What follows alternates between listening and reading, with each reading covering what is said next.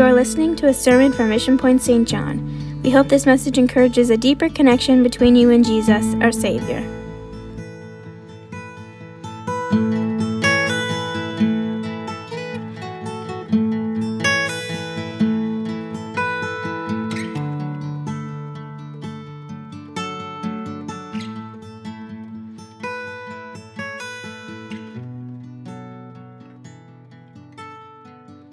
Matthew 11, the first verse to the 6th.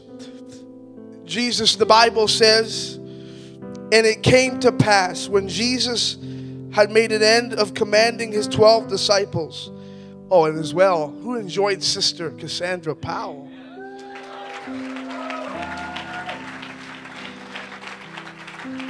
I said this afternoon, I said again, they call her and her husband my big sis and big bro in Ontario, and all good things, you know that verse that says, "Can any good thing come out of Nazareth?" They say, all good things come out of Ontario. You can forgive me later. When Jesus had made an end of commanding his 12 disciples, he departed thence to teach and to preach in their cities. Verse 2, "Now when John had heard in the prison the works of Christ, he sent 2 of his disciples." And here's what he said to them. "Art thou he that should come, or do we look for another?" Verse 4, "Jesus answered and said unto him, Go and show John the things which you hear and see." And verse 5 is where we'll pause for now. It says, "The blind receive their sight, the lame walk, the lepers are cleansed, and the deaf hear. The dead are raised up, and the poor have the gospel preached to them." With the help of the Holy Ghost on this Saturday afternoon service, I want to talk to you from this title, I'm Still Standing. I'm still standing. Is that anyone's testimony this afternoon? God, I feel in the service earlier today, I changed my direction for today, and I just feel God wants to comfort some people in this place today, to remind you of the fact that after everything that you have gone through, you're still here today. Why don't we close our eyes and pray before we get into the Word? God, thank you for this service. Thank you for every person. God, thank you for every leader that is here today. God, we pray that you'd speak to our hearts, speak to our lives and minds today. God, we would not leave here the same way we came. In Jesus' name we pray. Amen. You may be seated.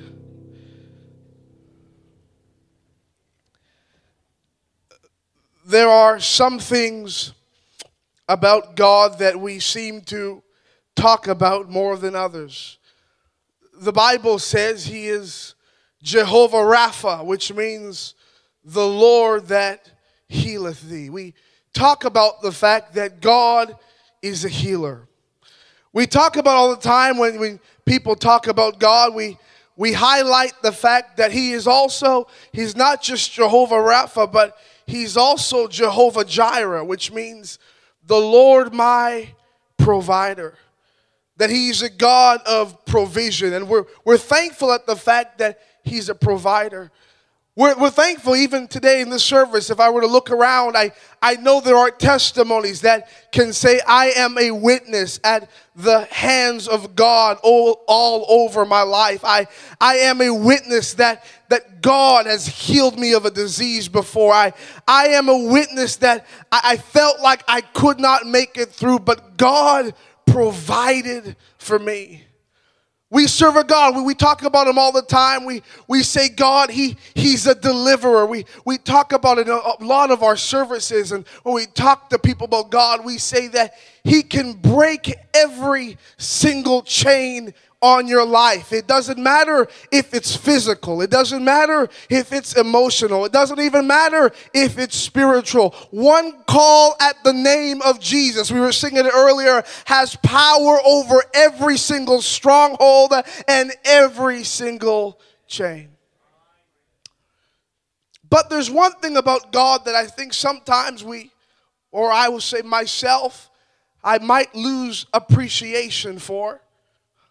And that is the fact that in order for God to do a miracle in your life and in my life, in order for God to come in and break the chains, and in order for God to come in and heal your mind or heal your body, the reality of it is that He kept us to give us the opportunity to encounter Him in that way.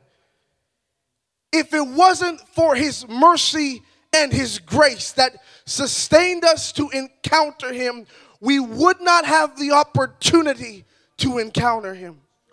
Some of us in this place can testify that you were in a car accident and you should have lost your life. But somehow by God's grace and His mercy, He kept you and you could have died. In fact, you should have died. And the statistics say you should have lost your life. But God's sovereignty covered you and He kept you in a place that others would have lost your life. Some of us in this place can testify that you have attempted to commit suicide and you were going to take your own life. And if you're honest with yourself, the suicide attempt should have worked. But somehow by God's grace and His mercy, He kept you and you should have lost your life. But somehow you're a testimony that says, I'm still standing today. Some of us in this place have grown up in families where you were abused and molested, physically abused, mentally abused, emotionally abused. And the reality of it is, after everything you have gone through, you should not be here on this Saturday afternoon service clothed and in your right mind. But somehow God, by His mercy and His grace, He kept you and you should have been crazy. But somehow you say, I'm still standing. I'm still standing. The reality of it is in the church is we don't look like what we've been through. But somehow God's sustaining power has kept us to still be here. Look at the person beside you and say, I'm still standing. We don't just do this in our own personal lives, but even in the Word of God sometimes we overlook some elements of the stories that they went through. We talk about it all the time, about Moses going to deliver the children of Israel out of slavery. And we say God used Moses to deliver His children out of Egypt. But sometimes we don't always highlight the fact that when Moses was born, he was born at a time where they were killing babies in his age range. And the reality of it is he should have died. The odds were against him. But somehow by God's grace and His mercy, the Bible would just say, if God before you, well then who can be against you? Even the things that were meant to kill you, somehow God can twist it around and turn it in our favor. We talk about in the Bible a famous character named Jacob, and his name got changed to Israel. But sometimes in that story, we overlook after his wrestling match that he had. He must have been a strong man. After all that happened, the Bible says he was hidden aside. And in fact, it affected the way he would have to have walked for the rest of his life. He was a man who was walking with a limp. But can I tell you this afternoon that even though he was limping, he was still living. Even though he was limping, somehow by God's grace and His mercy, He said, you know what, I might have a limp, but a limp just means that I'm still standing. Maybe you're here this afternoon and maybe you're limping emotionally. Maybe you're limping spiritually. Maybe you got issues in your family that's making you limp. And maybe, if we're honest, it took everything inside of you to get to the service this afternoon. Can I talk to somebody to tell you? Can I talk to a young person to tell you? Don't overlook the fact that even though you're still limping, sometimes God does His greatest works out of weak places. So you might be limping emotionally, but the fact that you're still standing is a testimony that God's still in control.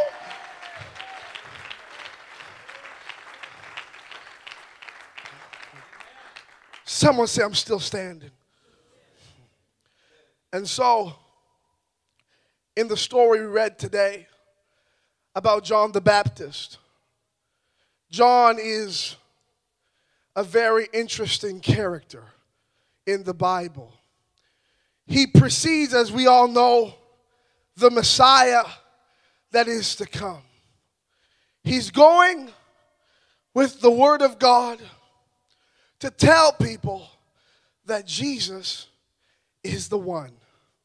He spends all his life preparing people for that reality that Jesus is the one. But in the text we read today, as we saw, John begins to doubt his own confession.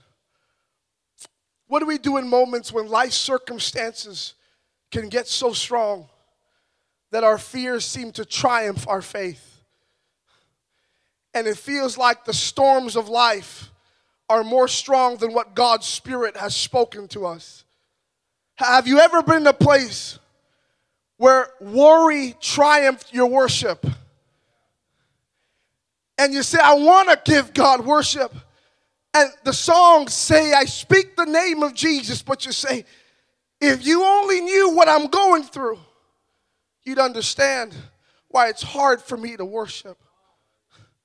What do we do in moments when people we trust betray us, say things about us, lie on us? And it feels so hard to come together as a body and we're worshiping, but it feels like we got wounds in our backs. It's funny because John spends his life telling people he's the one, and now he's doubting his own profession. Life can get you there sometimes, where you testify about God's goodness, but then you find yourself in a circumstance that is outside your control, and it makes you say, God never spoke anything to me in the first place. But it's interesting, Brother Braden, that when God takes John the Baptist in the first century times, he brings him to share this message. And I find it very interesting where God decides to bring him to. He doesn't bring him to the temple or the synagogue. Now, remember that in the first century times, throughout the New Testament, you can check it out, every time, most places where the Word of God was shared, it was shared in a synagogue or in a temple. Every Sabbath day, the Jewish people would gather together in the synagogue to hear the Word of God. But when God decides to use the man to foresee his own coming, he doesn't bring him to a synagogue. He doesn't even bring him to a temple. He brings him to a wilderness. Now it's very interesting, the selection of location, because I don't know about you, that's not that exciting. A wilderness? I've never heard someone say with a smile, I'm in a wilderness season. We'd say there's something wrong with that person. Maybe some of the people here love the wilderness. I don't know. I don't hear many people saying, I'm going on my favorite vacation spot. Where are you going? Well, the wild. Like, okay, may the Lord bless you and keep you, and his favor be upon you, and no weapon formed against you shall prosper. And the wilderness, in fact, in the Bible, the wilderness is a significant place. The children of Israel stay in the wilderness because they disobey God, and it delays their promise. And they were supposed to go into the promised land, but because of their disobedience, they're in a dead place in the wilderness. A wilderness is dead. A wilderness is dry. There's not a lot of life in the wilderness. But God kicks off the New Testament and takes John the Baptist and brings him to a dead place. Just to show you and I that his word is not affected by an atmosphere. He takes a man, he gives him his word, and then he brings him to a dead place to show you and I that when his word gets involved, a dead place can become a living place. Can I talk to someone this afternoon? Maybe you feel like you're in a dead place emotionally. You're in a dead place spiritually. Can I tell you this afternoon that it only takes one word from the throne room of God to jump into your dead place, and all of a sudden your dead place can become a living place. Maybe you got some backsliders in your family and you say that situation is dead. Can I tell you that we serve a God who's an expert at a dead situations? Dead people, dead situations. God says, my power works best out of dead things. I remember, and I shared a few stories earlier today. I remember I had a friend by the name of Stephen. He was known as, at the time, if I can use churchy lingo or language, he was like the district superintendent of party animals. If that works. It's sound doctrine, I hope. He was the leader of, if people wanted to know where to go crazy, they would reach out to Stephen. But I'll never forget, after we had graduated, all the things, life went on, and I'll never forget Stephen one day reached out to me. And he said, Amani, I remember you used to talk about Jesus back in the day. He said, if you wouldn't mind, he said, I'd love to get on a call and do a Bible study with you. Now, at the time when he was contacting me, Stephen left the greatest province in the world, which I think is called Ontario. I'm not sure. That's what I heard. And he went to a school called St. FX University. And he went there because here's what he said. He was going to go have more partying time in university. So that's how he picked his school, where he could party the most. But in the midst of all that, something devastating happened in his family. And he said, Amani, if you wouldn't mind, he said, I want to learn about God again. Can you begin to teach me Bible study? So we started talking about God again, and we started talking about receiving the gift of the Holy Ghost again. And one day at midnight where he was on a Zoom call with myself. I was in Ottawa. He was over there in Nova Scotia. And we were doing a Bible study together right there in the middle of his campus. Can I tell you, over the Zoom call in his dormitory room, he lifted up his hands. We began to pray together, and God filled him with the baptism of the Holy Ghost. And he began to speak with other tongues as the Spirit of God gave the utterance. You say, why are you sharing that? Can I tell you, don't ever write anybody off by saying they're too dead, they're too dry. It only takes one word from the throne room of God. Let me talk to a young person. You say my high school's too dead for revival. You say my campus is too messed up. People are trying all types of things. Can I tell you, they haven't tried the best thing just yet. There's no dead thing that our God cannot resurrect. And so we go to my text in Matthew 11, if you can put it up there on the screen, walking through the story. The Bible says that John the Baptist is in prison. He's in prison for doing God's work. See, it's one thing if he had been in prison for a good reason.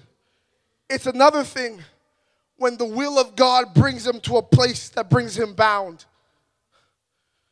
Sometimes following God can bring us to circumstances that make us feel bound. But can I tell you what's powerful about this text is it didn't matter how long he had been there. Can I tell you the fact that he was still there meant there was still something God had for him. See, sometimes the greatest attack we can give the enemy, sometimes people all the time want to cast the devil out. And I have no problem with that. I think that's needed. It's in the Word of God. But can I tell you what messes with the devil sometimes even more is after everything that you have gone through, after all the diagnosis, after all the betrayals, after all the sickness in your body, after all the problems and dysfunction in your family, what the devil can't understand is somehow after everything, you make your way to God's house. See, this afternoon, I'm not talking to people who are defeated, but everybody that I look at that has a heartbeat means there's some destiny that God still has for you. And you say, you don't know how many tears I've cried. You're right, I don't. But can I tell you, the fact that you're still standing means there's something that God has on the inside of you. See, it's easy to worship when all life is going well. You've ever been in a place where you were too blessed to be stressed? Walking on streets of gold. I mean, life was just perfect. I mean, just perfecto. No stress. Hakuna Matata. Everything was going well. It's easy to come into God's house in moments like that. But I'll tell you what messes with hell is after everything that some of us have dealt with, and I'm in the Holy Ghost, I'm talking to someone right here. After everything that you have gone through, somehow you get up in the prayer closet and you say, you know what? Though he slay me, yet I will trust him. After everybody who walked out, you say, you know what? The Lord gives and the Lord taketh, but you know what? Blessed be the name of the Lord. And so John is in prison. And verse 2 says, watch this. The Bible says that he heard the works of Christ while in prison. Let me pause and say this. That's why it matters what we listen to. It was his hearing that sparked a reignition in his faith to go reach out to Jesus. That's why it matters what's on my Spotify. And it matters what's on my Apple Music. I wasn't even planning to go here. But it amazes me in a generation, and I'm not trying to make light of any of this, but it amazes me in a time period where we talk about mental health, and I don't think that's a bad thing. I think we should talk about those conversations. I think they're important, and I think they're necessary to have. And I don't think the church should be silent on it and let the world preach about it, because I think we got the answer in the church. And I don't think there's a problem to go to therapy and go get help. I don't think any of those things. But what amazes me in a culture that loves to talk about it is here's what's crazy. If you look at the lyrics in some of the music that people are pumping in their ears, calling yourself depressed, in the songs saying I'm suicidal, I want to commit suicide, and then we wonder why we struggle with it. We wonder why we have a pandemic of immorality when we listen to a song promoting it all the time. It matters what I'm listening to. And let's just get out of music. Can I tell you as well? It matters who I'm on that FaceTime audio call with at 10:30 p.m. at night. What I let in my ear can either make me or break me. And so John, as spiritually strong as he was, someone came and spoke to him about the works of Christ. So let's not play this game that I'm so spiritual, it doesn't matter what I listen to. So John, he hears the works of Christ. And so he says, he goes, sends two of his disciples. And verse 3 says, here's what his disciples have the nerve to ask Jesus. They go, Jesus, we don't hear any hesitation in the text. All we know is they go pretty boldly. They say, are you the one? Or should we look for another.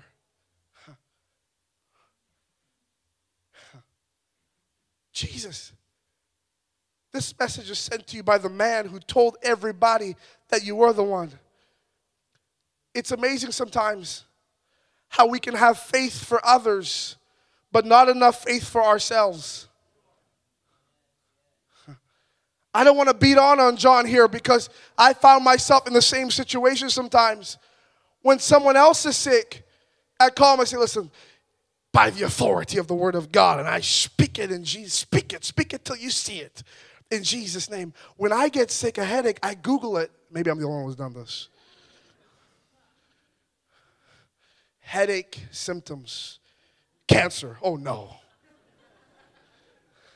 The amount of times I've convinced myself I have cancer or I'm about to have a heart attack is crazy. And then during COVID, everything was COVID. It was crazy. It was like, I'm feeling tired, COVID. I hurt my foot when I was outside. Yeah, I know, but that's COVID. But, it just is, okay? But I'm getting annoyed and frustrated. Ooh, anxiety. Yeah, see the particles inside it. It's a COVID strain. Really? Yeah. Just COVID. But faith for everybody else, but not enough faith for myself. When somebody else makes a mistake, we go, listen, a righteous man can fall down 7 times, and you know what, you'll get back up again. We make a mess up, you say, I'm finished. God can't do anything for me. Grace for others, but not enough grace for ourselves. This is John the Baptist. It's amazing how sometimes we are the experts at other people's problems, but novices when it comes to our own. It's funny how life works that way. But can I tell us, everyone's been in a situation that's humbled you to realize that without Jesus, we are nothing. And so, verse 4 comes, and he says, Jesus responds back to him. He responds back to John the Baptist. And he says, go and tell John this. Here's what you need to go tell him. Verse 5. Tell John that the blind receive their sight, the lame walk, the lepers are cleansed, and the deaf hear. Now it's amazing because at the beginning of John the Baptist's ministry, Jesus met him face to face. But later on in his life, Jesus doesn't show up to him. All he does is send him a word. Because sometimes the only thing that will keep you is his word. You may not see his hand, but can I tell you, his word will carry you day after day after day.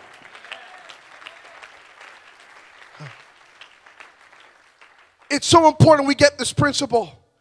Because when God speaks a word over our lives, he does not speak it to us in time. He speaks to us in eternity. The Bible will just say this, thy word is settled in heaven. So we cannot define God's word based off our circumstances. Because God's not limited by time and space. So when God says something to you, we better confess it until we see it come to pass. That means if you've got a backslidden older sibling over your life, you confess it till you see God bring them home. And you say, you know what, it may not look like it now, but God never operated based off the visible anyways. He always operated by his word, and I'm going to speak it until I see exactly what God's word says I can see. Let's just pause right now and just pray in the Holy Ghost together. Let's just pray. I'm not done yet, but let's just pray in the Holy Ghost. Let's speak some things over our lives right now. Let's speak over our lives right now.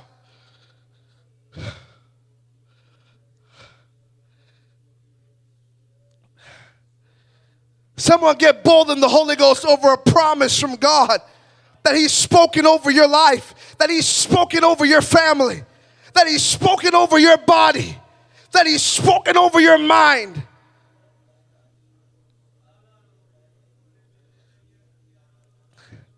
Someone begin to speak to your high school right now that you're going back to on Monday and say, I will see revival here.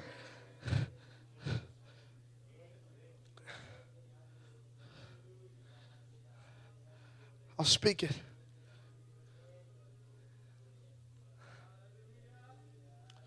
Something's happening. I'm believing it. We're going to keep speaking it for just a few moments. Come on. Whatever promise God's spoken to your heart over this weekend. If you're a young person, you have problems in your family, I want you to speak peace in your home right now. Before you get home, I want you to speak the word of God right now. I want you to speak life over your family. I want you to speak life over your depression. I want you to speak life over your suicidal thoughts. I want you to speak it.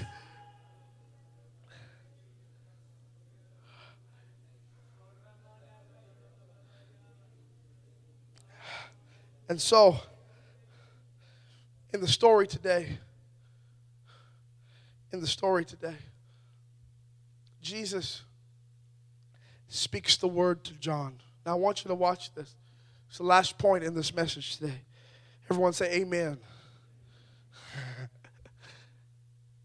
He speaks to John a word. But if you know the story well, you say, I already know all this is. This is a reference to the book of Isaiah. He's not just speaking to John anything. He's speaking to him a fulfilled messianic prophecy from the book of Isaiah. Let's go to Isaiah chapter 35 and let's look at this for just a moment here. Isaiah 35, verses 5 to 6. Jesus is quoting two passages of scripture from what we just read. He's quoting Isaiah 35 and verse 5 to 6, which we'll read in just a second. And he's also quoting Isaiah 61 verse 1.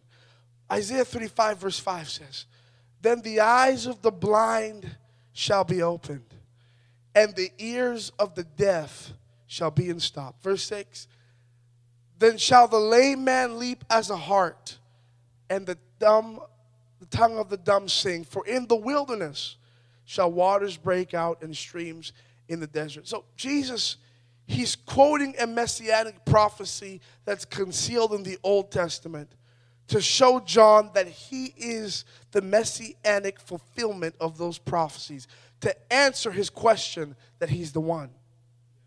Then go to Isaiah 61 verse 1.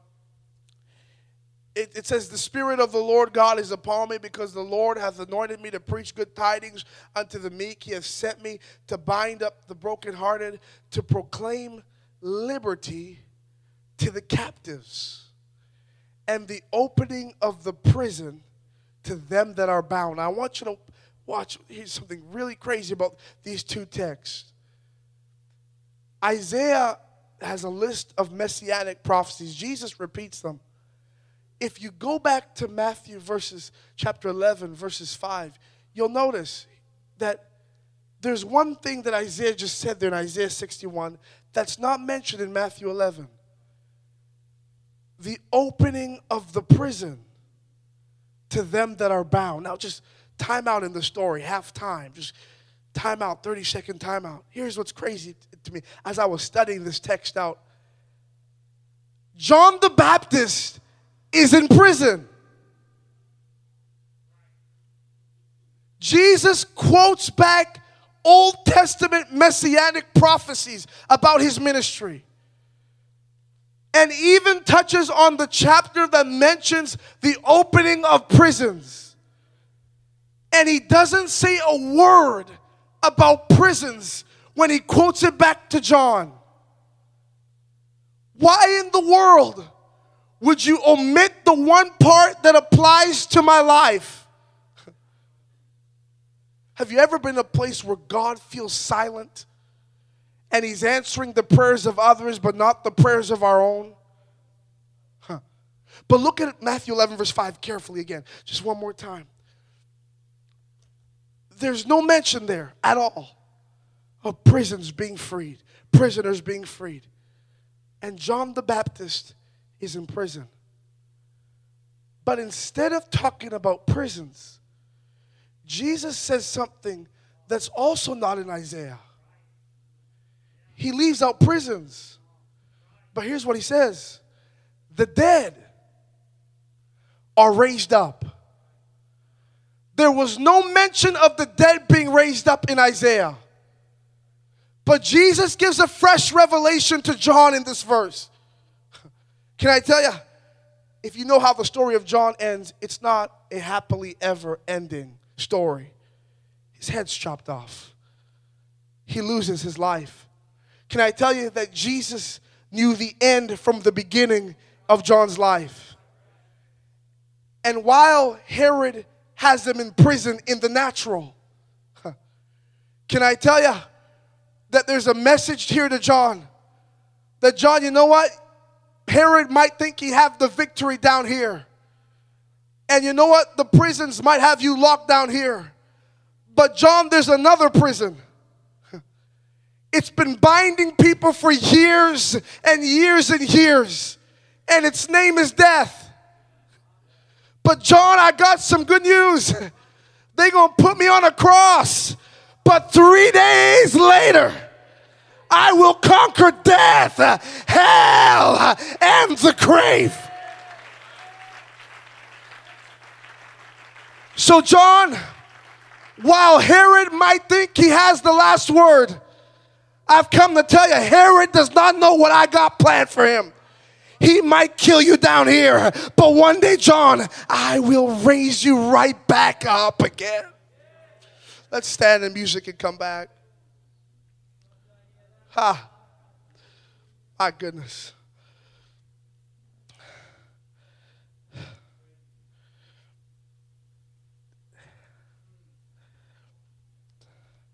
I'm here this afternoon to talk to someone, a young person, maybe an adult. I've come to encourage someone here today. Well, I didn't come to encourage you. Who cares what I have to say? But I feel God wants to encourage someone here today. Talking to someone here today. See, sometimes I've learned in church, we can be some of the greatest actors in the world. And I'll make the statement, I think, this is my opinion, I think that image-oriented Christianity is the greatest hindrance to deliverances in our lives. The concern to keep up an appearance when we're dying on the inside. And what's the point of convincing everybody else that everything's okay when you know in yourself that you're dying on the inside? Can't nobody help you if you don't open up about it. And you'll never get true healing and deliverance until you get honest before God. Even if other people are whispering about it and saying, look at so-and-so, because I can tell you this, everybody's got something in their lives that isn't perfect. We're humans. So I'm here to talk to someone here today. Let's close our eyes. Music can begin to play, and I'm just going to minister in the Holy Ghost here. I like having good church. I was going to preach a different message tonight, but as I came here, I just felt God wants to speak this to someone here tonight. I like having good church, like jumping up and down, but I didn't come and do that tonight. I want to talking to a young person tonight, talking to an adult, talking to, I don't know, people in ministry. I don't know who it is, but I'm talking to people tonight. I don't know what you've been going through over the last little while. I feel the Holy Ghost about to break something in this place right now.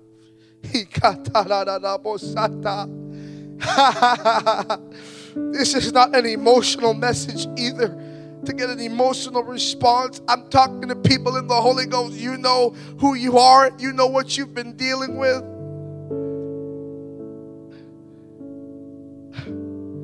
I'm talking to you about the tears that have fallen down your face night after night.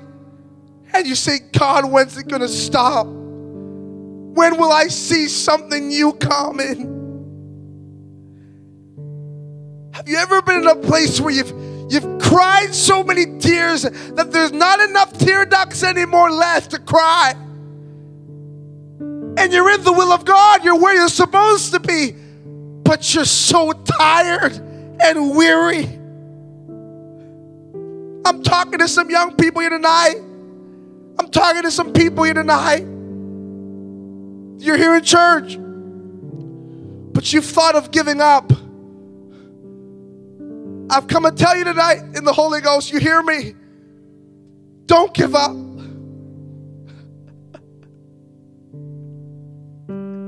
Don't give up.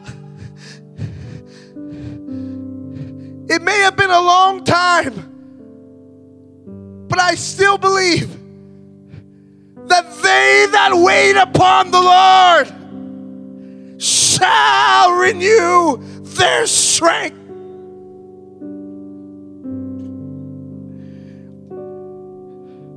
I'm going to open up this altar. I'm going to ask everyone if you want to come up front here tonight. We're going to pray. I'm going to invite you to open up this altar. We're going to pray tonight. We're going to begin to pray. Come on. I'm talking to those who are so weary. Maybe you're in ministry, but if you're honest, you're weary. I'm talking to people in the Holy Ghost tonight. It's time to get honest in this altar. There's an anointing in this place for those who are still standing. It's not over.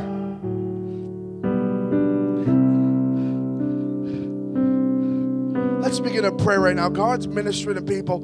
Let's begin to pray. Let's begin to pray right now. God, right now I break the influence of pride in this altar call that will stop someone from getting a touch from you. God, there are people here who are so tired and so wearisome. But God, tonight in the Holy Ghost, let there be a breaking of pride that says, God, you know what? It's time I get the help I need. Pouring out to everybody else. And you say, God, what about me?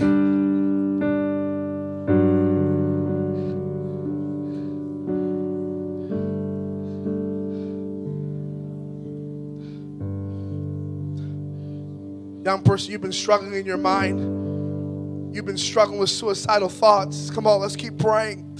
But we're gonna break some things in this altar call tonight. Maybe you're in leadership positions. You're leading at your local church. You're doing things, but if you're honest, you're so tired and broken on the inside. It's time to get honest.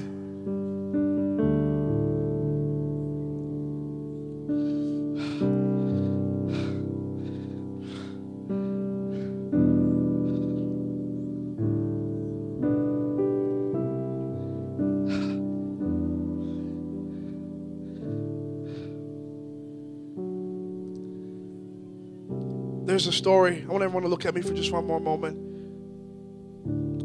There's a story in the New Testament Jesus gives. It's a story I've been really reading over and over again recently.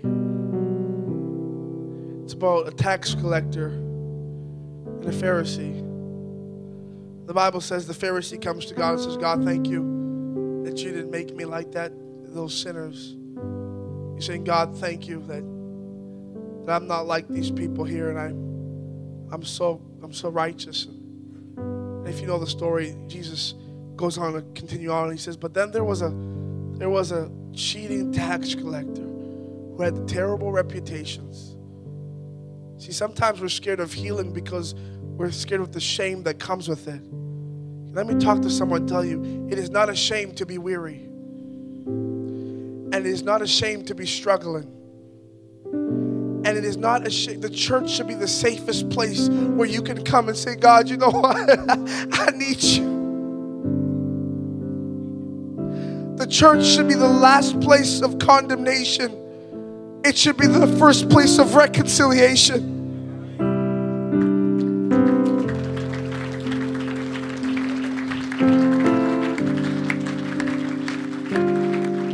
Tax collector. See, he had nothing to lose. He didn't have a good reputation. He didn't care. See, sometimes it's those with the greatest reputations that would suffer silently. But I'm tired of seeing people and talking to people suffering silently in the kingdom of God. It is time to get to a place where we say, you know what? I may be hurting, but God has a healing for me. And He's going to meet me right where I am. The tax collector, and we're going to pray again. But the Bible says he doesn't even look towards heaven. He didn't care. He just got honest. Honesty is the first step to healing. He says, God, I'm a sinner. Have mercy on me. I'm not going to push this altar call anymore. We're going to begin to sing. But I'm going to talk to someone here as we close our eyes again. We're going to pray. Someone in this place, I don't know who I'm talking to, but I want to tell you it's okay to get honest right now and open up your mouth and tell God how you really feel. It doesn't mean that you're in sin. It doesn't mean that you walked away from Him. But it's okay to say, God, I need your mercy right now. I'm struggling, God, in my mind. God, I'm dealing with low self-esteem and I don't like myself. And God, can you move in my mind? Can I see myself the way you see me, God? Let's begin to pray right now. We can begin to sing. Let's begin to get honest in this altar call right now. Someone get a hold of God right now. Get honest.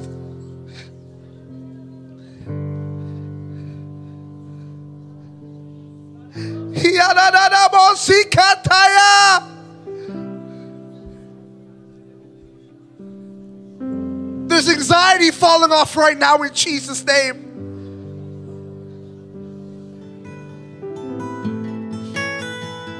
Thank you for joining us today. If you want more information, connect with us on our website at missionpoint.ca. God bless you.